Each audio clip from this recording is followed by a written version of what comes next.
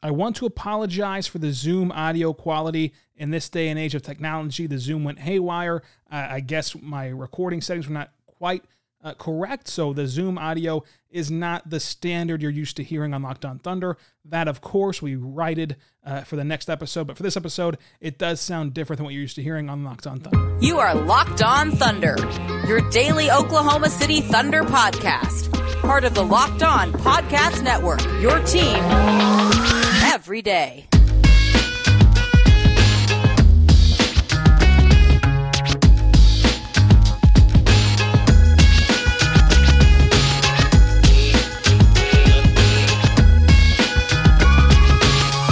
Let's get it going on the Locked On Thunder podcast on the Locked On Podcast Network, your teams every day.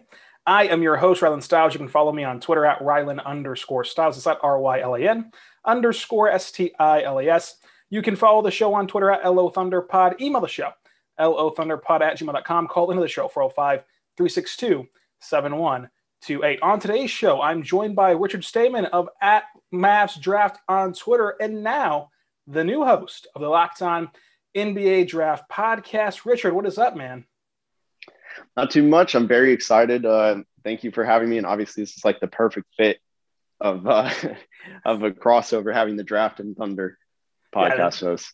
The NBA, Locked On NBA Draft, Locked On Thunder, Locked On Pelicans. We just need to have a group chat, a support chat of just Locked On Draft, and you just feed us all the draft content because we're going to run the draft for years to come. But the Locked On NBA Draft podcast just revamped and restarted. What can people expect from the Locked On NBA Draft? Yeah, so we got 3 different hosts. I think you're just going to find a lot of content on there surrounding just the whole draft, of course, and that's going to carry into the offseason. Even after the draft, talk about some FIBA stuff, international guys, preview some of the 2022 draft.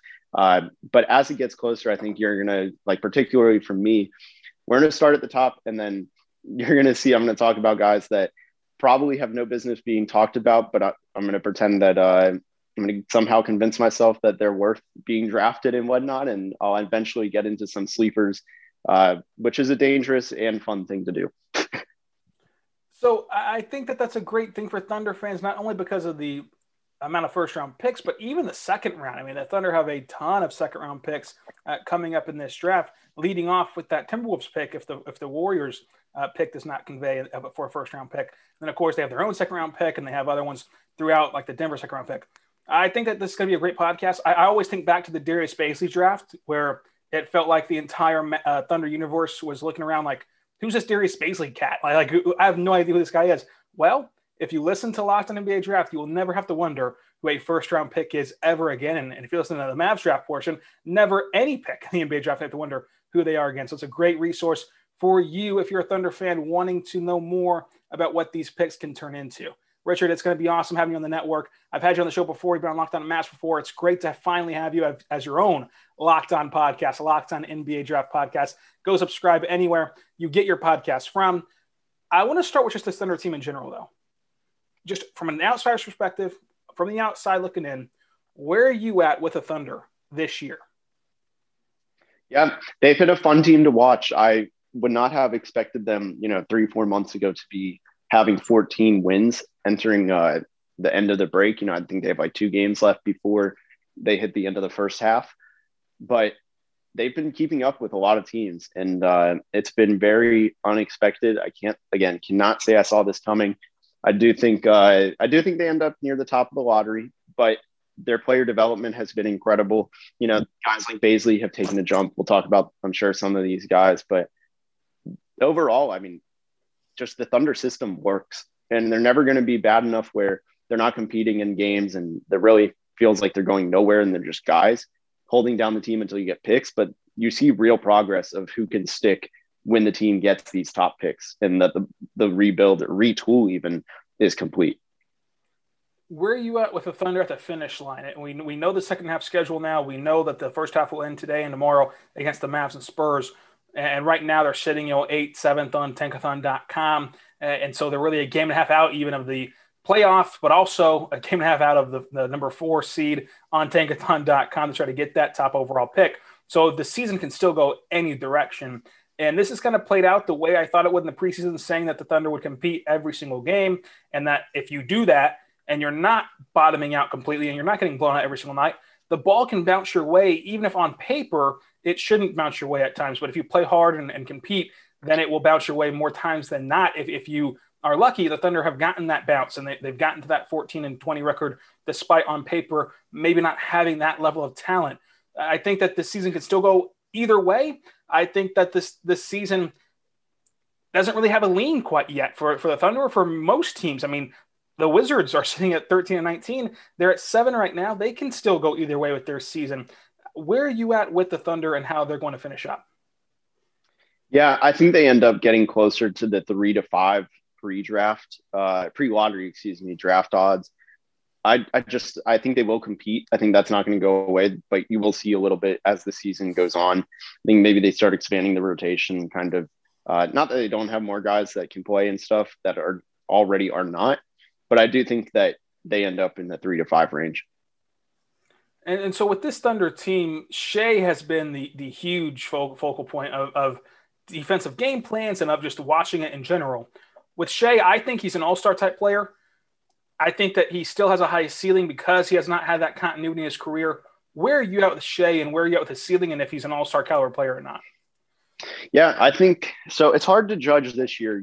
I've whiffed on SGA more than just about anybody else. I thought his pull-up jumping, or lack thereof, of pull-up jump shooting would hurt him a lot. When in reality, it really hasn't, because he can get to the rim at ease. He's really shot the ball well. He can play both on and off balls. Just super valuable, and obviously overall complete player, plays defense too. I do think that something like this year is kind of his peak, but he sustains it and keeps this efficiency. I think he's a perennial borderline all-star at the very least. I don't know if he ever gets to 25, 5-5, but if he gets there, it's a lock for an all-star every single year. I don't know if I see him as like a top 15 player ever, but he could easily be top 20. And with that, I mean, if you're starting a rebuild with a top 20 guy before you even make a selection in what should be a lottery type year or two here for Oklahoma City, that's a heck of a way to start out a rebuild. I think that that's kind of more of a launching pad than most teams get. Yeah, especially, I mean, the Thunder have how many picks going forward? Like, if you have him as he's not, I don't think he's really like a second option, right? Like, he's not I don't know if I consider him a first option, like a sole first option, but he's definitely not a second option. And if you had someone like Cade Cunningham, who is the absolute dream in this draft class, that's the perfect 1A, 1B to have a system built around. Where do you land with Lou Dort and his shooting ability? I mean, I know he's not going to be that 40% shooter that he was to start this season, which was just insane and was a ton of fun to watch. But can he be a 32, 33% guy like he is right now? Yeah, I don't know where I stand on him. I don't think he really goes worse than 30%. Doesn't really get above 32. Shooting is inflated this year. I think league average is up to like 37%. So I think he's probably going to stay around the 30 to 32 range. I don't know if 32, whatever he's at now, is sustainable, but the 32% is probably the high end for me. But I don't think he's like Andre Roberson, where he's out there shooting 25%. I think he shot better than 25% once in his career from three. So I don't think you have to worry about him being that much of a liability. It's just he's not really going to be good from three. And I think that the difference between Dort and even Thabo and also, of course, Andre is that he can contribute offensively more than just his three-point shooting or his backdoor cuts. Like he can do a lot more than just spot-up shoot or cut. He can handle the ball a little bit. He can pass a little bit. He can put the ball on the deck whenever he gets the ball passed to him. He can do different things and get to the rim and finish at the rim that those guys just really didn't do in their career. Yeah, and even Thabo Sefolosha, like he was a good offensive player. I think he was probably the worst defender of the three, which if you're the worst defender of three elite defenders, you're probably still pretty good. But Dort is just, a little bit short of Roberson on the defensive end. I do think Roberson was one of the most fun defenders who could not play a lick of offense that I've ever seen play. So I give you the option of Andre in his prime defensively, or you can have Dort right now, and whatever his prime becomes, he's only 21 years old. He won't be 22 until April 19th. Whatever Dort's prime becomes defensively, or would you take Andre's prime that you already know what it looks like? Where would you lean if you could just have one of them on a contending team? Are you saying as a whole or just on defense? You just get the player, but the defense Oh, itself man. too. Oh, man. See, it's so easy to choose the unknown. And I feel like I'm going to choose that just because of how, we know how Roberson played out. But, man, that is the hardest question. I think I'm going to go against my gut and say Andre Roberson. I mean, the year he got hurt was just devastating because that team was rocking and rolling, one of the best teams defensively. And he was, as a wing, getting some defensive player of the year talk. I mean, that is interesting to see a true guard wing combo getting in that conversation, not a Giannis type or a Rudy Gobert type, but Andre was getting talk in that conversation of defensive player of the year, which rarely happens and just shows how great of a defender he was. I think that the upside is there for Dort to become that kind of defender. Dort's one of the only players that their defensive highlights make Worldwide Wob's Twitter account, just straight up playing defense, nothing, no steal and jam, nothing, just a defensive sequence gets on Twitter highlights. I think that kind of gives me a lot of hope. And again, the offensive for the all-around portion of his game, I think that Dort can be that kind of defender. But if I had to pick today, you'd kind of have to go with the known quantity, I guess, in Andre. But Darius Bazley, we have to come here because he has not had quite the season that many people thought he could have. One of my bold predictions, and again, it's a bold prediction. It's supposed to be kind of out there. I thought he could be such an offensive talent that he'd be the second leading scorer, points per game wise, for this team. Obviously, about 12 points per game and 7 rebounds per game. I thought he could be a double-double machine. I still think when he's right, he can be that double-double type player, as you see in multiple games this year where he's been able to achieve that. The efficiency is way worse than I ever thought it would be, but he had a very slow start, and slowly those numbers are coming up. Somebody did have that 0 for 8 night a couple games ago. Has this season changed your opinion of Bazley at all? And what is your opinion of Bazley moving forward as only a 20-year-old? Yeah, so it hasn't changed my opinion at all because I was really high on him after his first year. I really don't understand how he didn't get more hype. He was a great defender as a rookie, especially for a rookie. He really just didn't let up. And, he still has a lot of strength to add, which I think will push him from good defender to great defender. And then on top of that, you consider how his offense still has a lot of room to grow. I mean, not really much of a shooter yet. I think adding strength will help him yet again on both ends, I think, as a finisher. And once he gets the efficiency up above 40%, his game will take another jump. So he has 2 more jumps, I think, to take. He has the volume first, and then he has the efficiency. And they may come as one because, simply making more shots gets you more points. So I really love the upside as a two-way slasher kind of combo forward for Bazley, and I think it's a coveted trait. I don't know if he's a star upside or anything, but I do think he has ultimate glue guy upside for a winning team. So basically what you would say to Thunder fans is just to relax and let them grow. Yeah. One player that the Thunder fans are not relaxed on whatsoever is Theo Maledon. I have been saying that his floor is a really good 6-man that is crucial to contending teams, where he is your backup point guard. He comes off the bench and there's almost no drop off from your starter to your backup, and he's able to keep that second unit afloat, which really helps you sustain success in the regular season. And then if you have a lot of those guys on your bench, whenever the rotation shortens in the postseason, you're now going down as a drop off in your 8-man rotation to Theo Maledon versus someone else on a weaker bench. Where are you at with Theo Maledon? Is that his floor, or do you think that his floor is lower than that?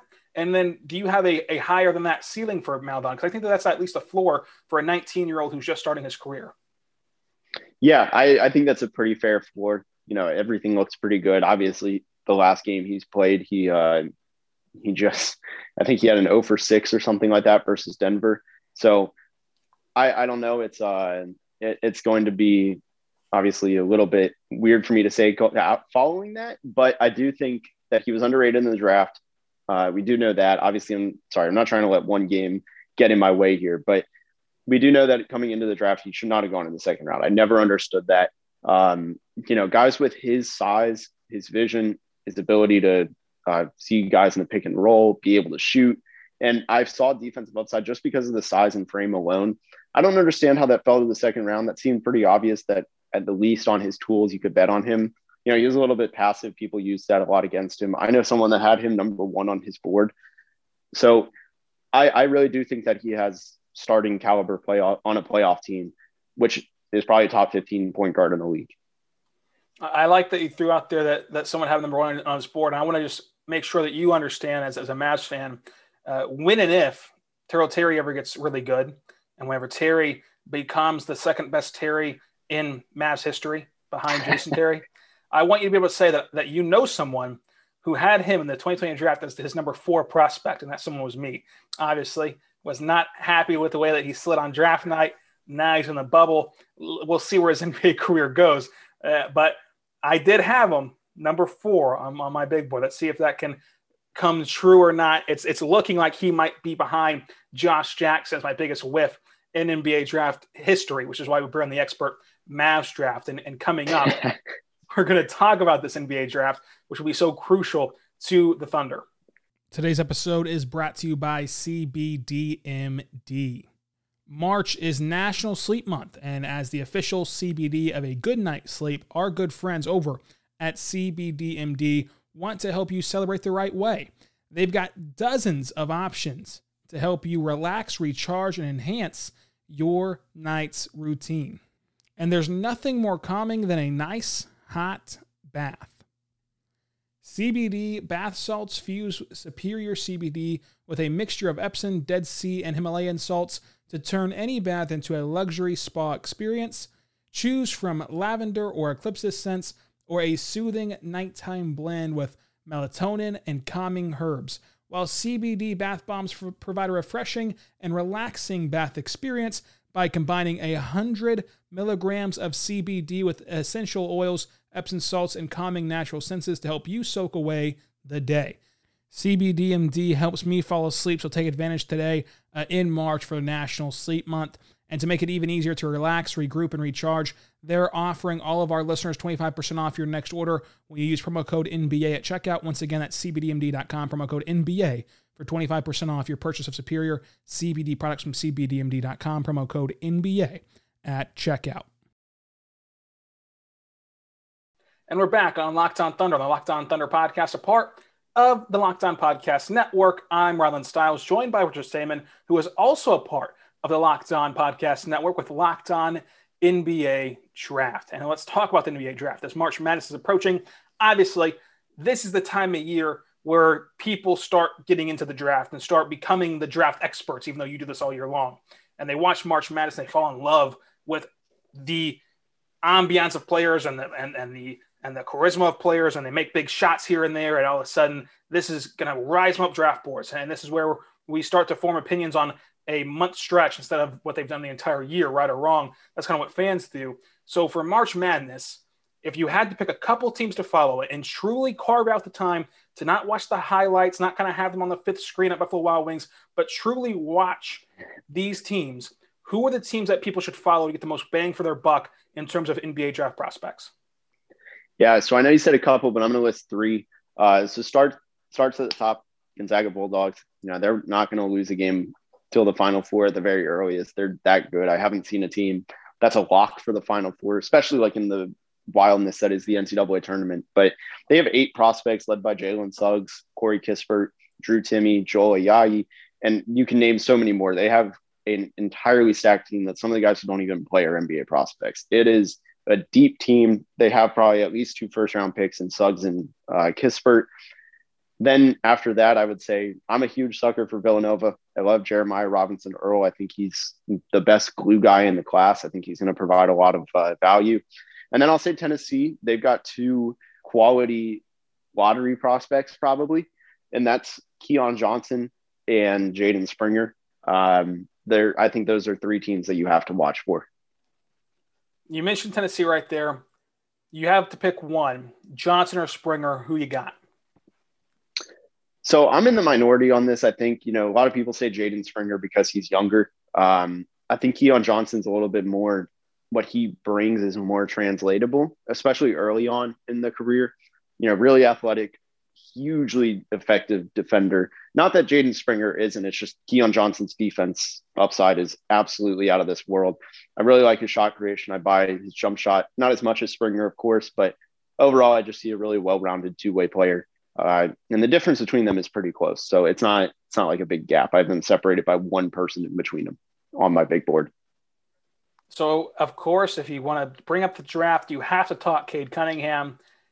After a season of the regular season's over and we're moving into postseason, is Cade Cunningham as good as advertised?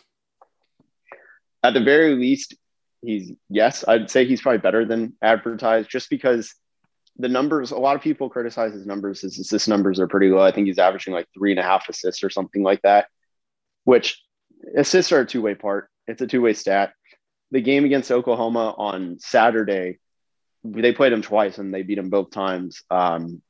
The game against Oklahoma on Saturday, he had 1 assist, but there were literally on my count, I tweeted a video of this, 5 assists that had no business not being an assist. One of them was a fast break dunk that just he got blocked on a fast break dunk because the guy took his time and tried being fancy with it. That's in no way Cade Cunningham's fault.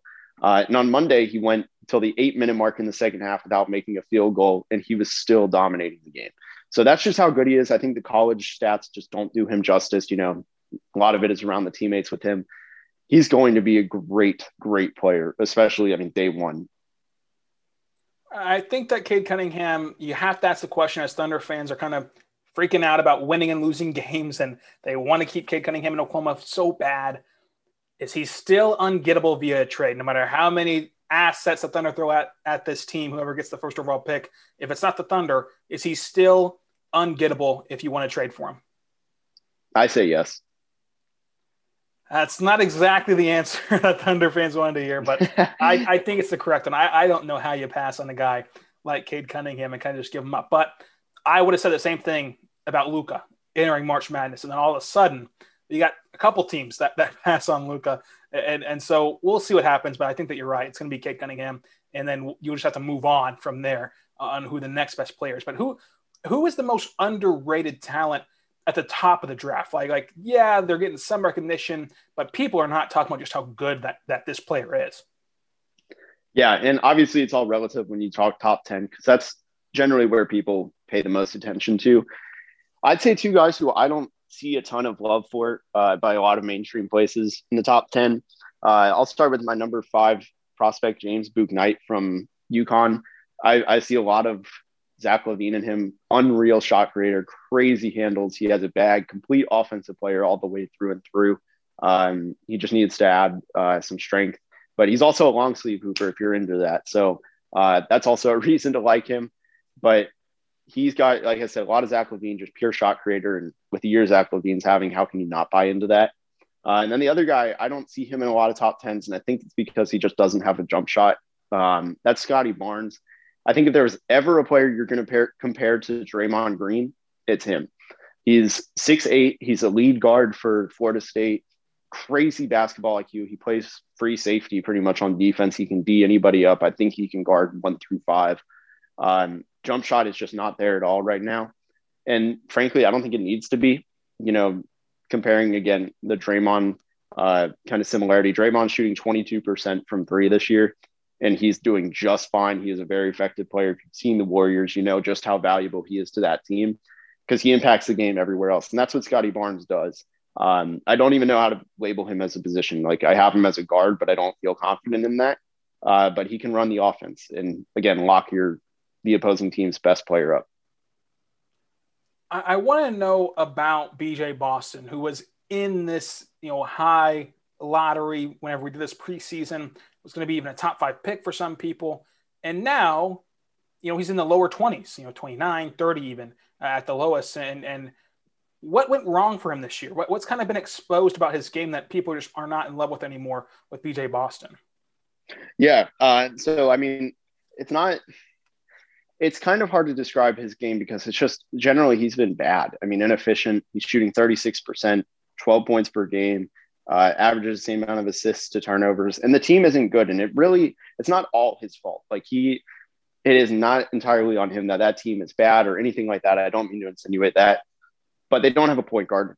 It definitely hurts. I don't think the COVID situation helped him at all, not really being able to, I feel like, get a huge rhythm and get a ton of practices in like he would have in a normal year.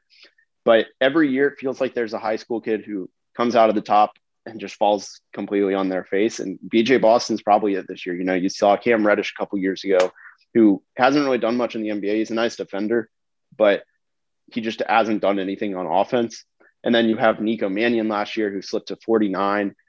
It happens. You know, BJ Boston's a powerful shot creator who hasn't been able to create his own shot and really can't shoot much. I'm not a big fan of the jump shot, even though the free throw percentage is 81%. Still not sure I buy it. So there's just some flags all around on his game. I think if you're a team that can afford to swing for the fences at the end of the first, maybe early second, why not? But if you're a team that's actually thinking you're getting a solid core to your young, or solid addition to your young core, you're probably looking in the wrong direction. I want to know from an expert and at Mavs Draft, Richard Stayman, Locked On NBA Draft, am I wrong to be scared of Evan Mobley? Am I doing him a disservice that I am just panicked about the thought of drafting a big man in the top 5 and getting a 7-footer in the top 5, even top 3, as some people have number 2 behind Kid Cunningham? Where are you out on Evan Mobley, and where are you out on his value, and should I be scared of that proposition? Nah, I wouldn't be scared. I know the feeling of not wanting a big man, especially because, I mean, I had DeAndre Ayton number 1. I thought, and granted, I had him, Bagley, and this isn't helping my case, actually, but I had him, Bagley, and Doncic all as, you know, in order. I had Doncic second. I really thought Ayton was just so can't miss that all of them were at the time, I thought. But I get the fear of not choosing a big man, especially after that. So I completely understand that. But Evan Mobley, I think, is closer to, I hate that I'm going to say this guy's name because it's way too much. It's not a comparison, and that is far too big of expectations, which is he's closer to a Kevin Durant type than he is a DeAndre Ayton, where he's just a big dude and he doesn't have a position. You know, he can defend the rim. I think he'll be able to create his own shot pretty effectively. He can score on the move. He just does things no 6'11", 7-footer really can do that we've seen. So I would go all in on him. I have him number 3. I've seen people with him number 2 and number 1. I don't think you can go wrong by taking him. I don't think there's a chance he busts. Nick Angstead, you heard that. You heard that right there, okay? Social media coordinator, NBA coordinator, Nick Angstead, I want you to clip that for me because he just compared a player on the Locked On Thunder podcast. Oh, no. Kevin Durant, okay? No. If the Thunder draft Kevin Durant in this year's draft and pair him with Shea, things are going to take off. Stocks are rising in Oklahoma City. You know what? I went from the deathly afraid of Evan Mobley. I'm all in now. I'm all in. Get them 1 overall pick. I've made a grave mistake. Forget Kate Cunningham. If you're promising me, and that's what you did, Richard Stayman, NBA draft expert, credentialed NBA draft media member, host of Locked On NBA Draft, just promised me the guy I'm most afraid of in this class, Evan Mobley, is Kevin Durant. And as a Thunder fan who watched Kevin Durant's prime, I'm on board. I'm sold. We're drafting Evan Mobley. Forget Kate Cunningham. We're now tanking for Evan Mobley. Let's do it. Evan Mobley, Kevin Durant. Thank you very much, Richard. I appreciate that endorsement of Evan Mobley. I did not read the room I was in before I said what I had said. Oh, man, what a mistake I've made. And then he's going to leave us for the Warriors in 6 years. It's okay. But wow. Things got really dark there quickly. One last no. As we enter March Madness, go ahead with Evan Mobley though. We can I was going to say, if you are going to keep talking about KD, anybody, yeah, he's not KD. I mean, he's probably closer to like, God, I'm digging a deeper hole as I'm about to say this, but I mean, he's probably a combo of, he has a lot of LaMarcus Aldridge and he has some KD is how I would describe it. But it's just that size, creation, shooting, just unprecedented. Listen, I don't want to put this into the universe because it would be hell on earth for you if this happened. The Thunder lose the lottery. They don't try to trade up for Cade Cunningham, but they do get the number 2 overall pick. They draft Evan Mobley. And Evan Mobley reports to camp. And he's donning the number 35. It went from KD to PJ Dozier, now to Evan Mobley. And I pull this clip of Evan Mobley's going to be Kevin Durant, and he's now wearing 35. And you will never be able to live this down, no matter how Mobley's career pans out. And look, you could be 100% right, and this could be a victory lap. or it could be your version of Josh Jackson, who I thought should have gone number 1 in his draft, which obviously could not have happened. I'm just preparing you right now for if they draft Evan Mobley, the feeling will go from KD to EM very quickly, and I will be extremely excited now after I spent this entire year, mind you, literally up until today saying I do not want Evan Mobley at all costs. I will draft anyone else except for a big man, and now I'm all in. I'm back. I'm back on Evan Mobley. We're getting Kevin Durant. It's official. It's official now.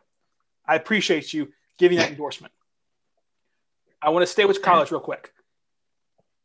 There's always somebody who steals the heart of America at the NBA, at the March Madness NCAA tournament.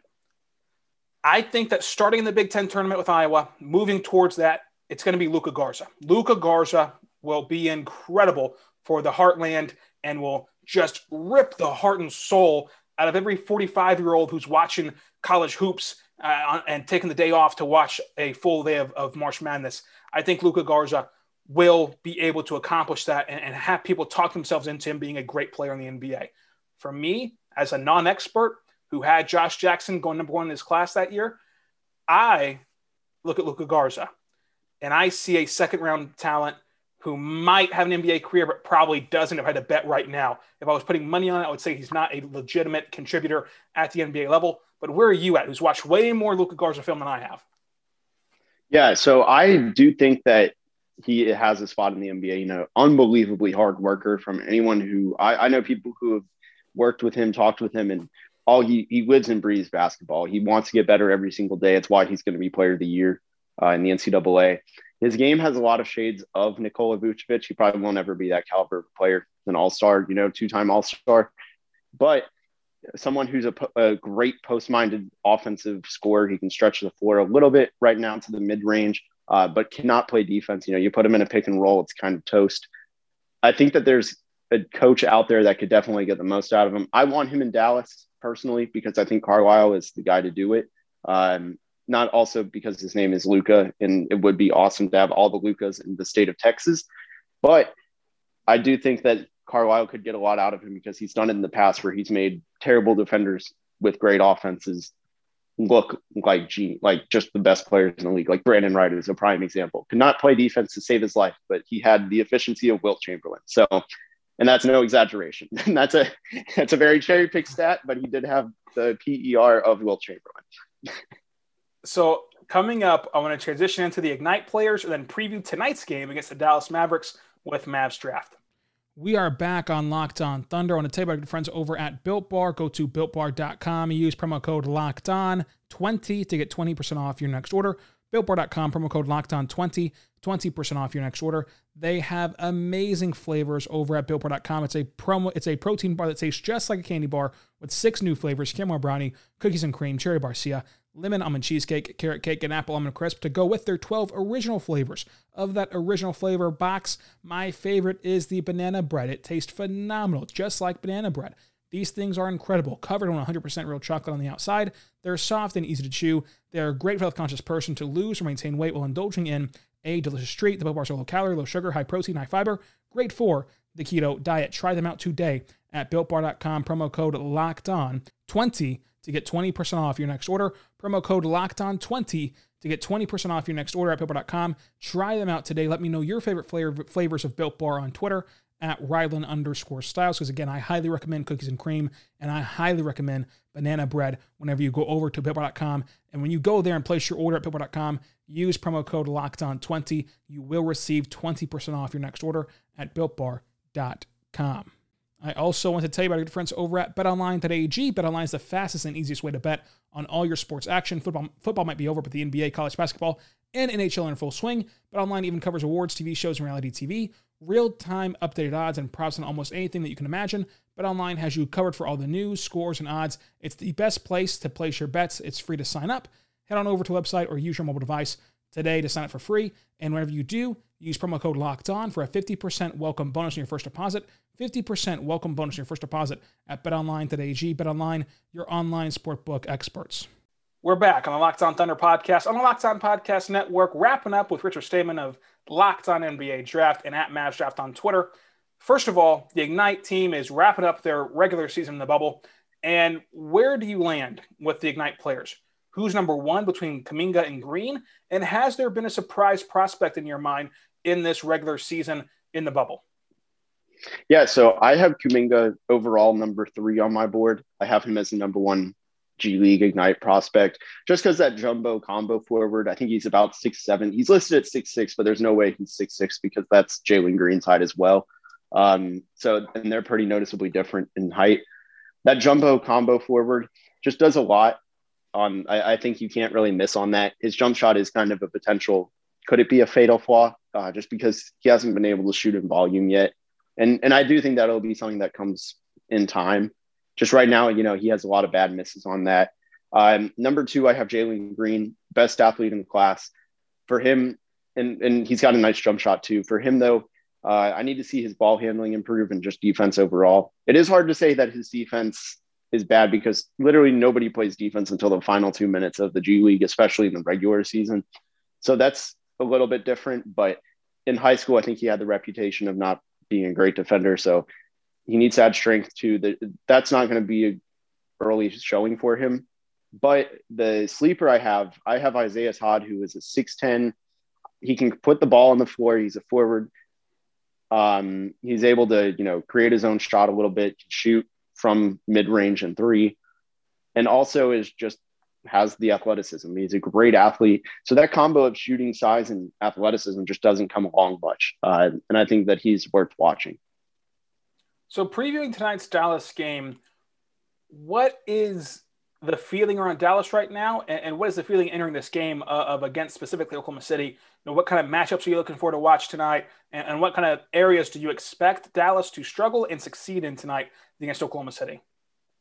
Yeah, so naturally, Dallas has this thing recently over the last month where if you are in a slump as a player, you will snap out of it. Kelly Oubre was the worst shooter in the league, and he turned everything on a few weeks ago. He hasn't turned back.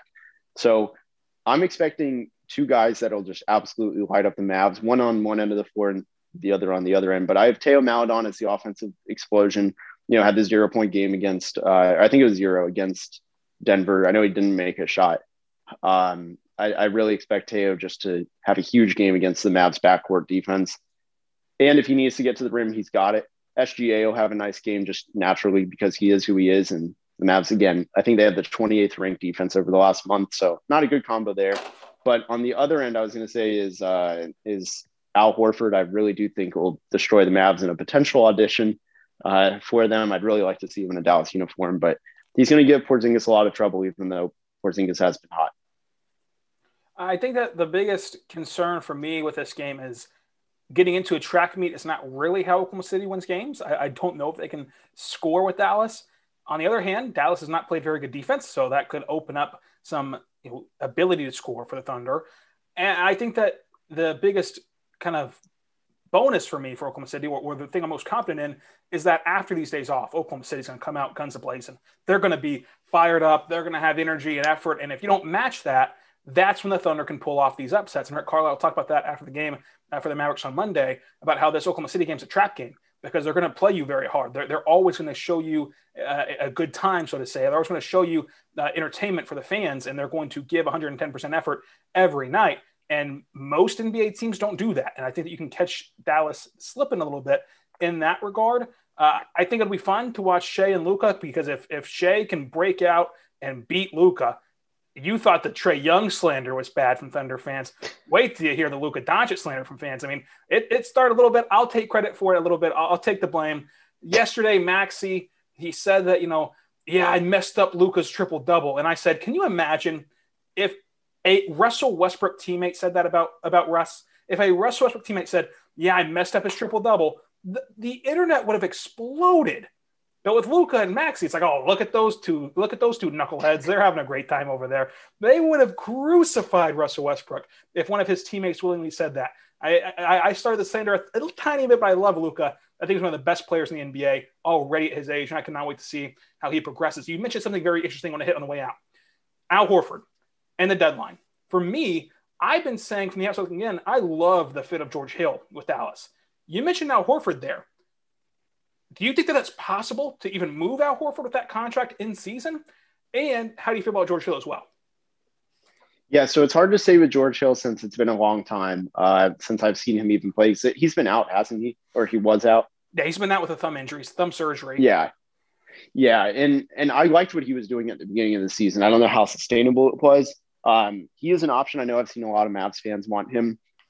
The thing with Al Horford is, and I have to look up his contract to double check that it is what it is before I say what it is, but I think he's actually easier to move than people think because he becomes an expiring after next season. So what you do, you eat the money. I think for a team like Dallas, especially, who has no intentions to anymore really spend big in this mediocre free agency class coming up, what was once, the free agency class of a lifetime. Not only do you take the money for this year, they're able to, there's really no issue on that. I think he's an immediate help. The interior defense and defense as a whole has just been terrible. And he becomes an expiring by 2022. He's in his last year as the 2022-23 guy, where you can move him again before the 2022 free agency, where it's going to be a lot deeper than this year. So far, it's always hard to tell this early, but I think that way you can kind of pull some cap magic where he only eats you up for 1.5 years.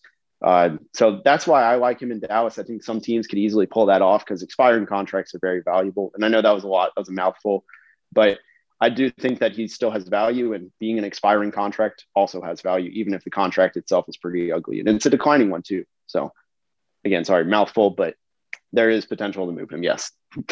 See, I think that what gives me hope to move him is because you mentioned all the cap match you can pull off, but just looking at him as a player, and what's helped him out is that the free agency class, as you mentioned, has dwindled greatly.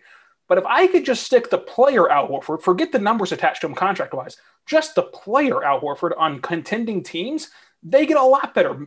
Boston gets a lot better. Dallas would get a lot better. All these contending teams, if you could just have the player Al Horford, they get better. And he's already turned that image around in half a year in Oklahoma City. It was clearly a Philly problem and not an Al Horford problem last year with Al Horford. I have confidence that they can move him at least in the offseason. During the season, I think it gets a little tricky to move that contract, but you provided some great insight and some great hope that it can happen. And if worse comes to worse and he stays in Oklahoma City, I still think that's going to be fun too. He's been a great leader for Oklahoma City and a great just player for Oklahoma City. But I would love to see him on a contending team because I just feel so bad about the slander he got in Philadelphia. The fans were ruthless on him. His family has talked about that before. And the media, just the outcry of how washed up he is was ruthless on him too. And again, I think that was just a Philadelphia and a fit problem, not necessarily a talent level problem with Al Horford. So I think that Dallas is a great landing spot. I've been talking all about George Hill, but you kind of brought attention there that is also a great landing spot for Al Horford. I'm excited now about this entire podcast. First, we had the Evan Mobley, Kevin Durant thing. Now we've got the Al Horford to Dallas thing. You know what? Let's just do George Hill, Al Horford for KP. Who says no? Hey, there are actually a lot of Mavs fans that would do that in a heartbeat, and I'm not even joking. Which is crazy because this is Porzingis' best offensive stretch right now. Not even the best offensive season, but he's been really good on offense. He's just been awful on defense. You know what? You're going to trade for KP, going to draft Kevin Durant, and then this rebuild is over and set in a year's time. It's going to be a very exciting time in Oklahoma City. But Richard, this has been awesome. Let them know where they can find you on Twitter and your new show, Locked on NBA Draft. Yeah, I'm at Mavs Draft. And again, if you like NBA Draft content, I am one of the hosts on the NBA Draft, Locked on NBA Draft show. There's three separate hosts. And I really am excited for the entire network to see the draft potential that we have.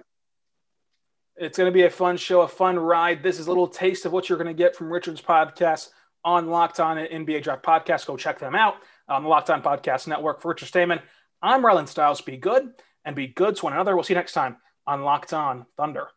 Again, I want to apologize for the audio issue, but I do think we had great content here with myself and Mr. Stayman talking about the NBA draft and about the current NBA landscape. I really appreciate all of you stuck out to this point in the episode. Not only was it incredibly long, longer than you're used to, but also the audio quality on my end was not as good as it should have been. I do apologize, but again, be good and be good to one another. We'll see you next time on Locked On Thunder.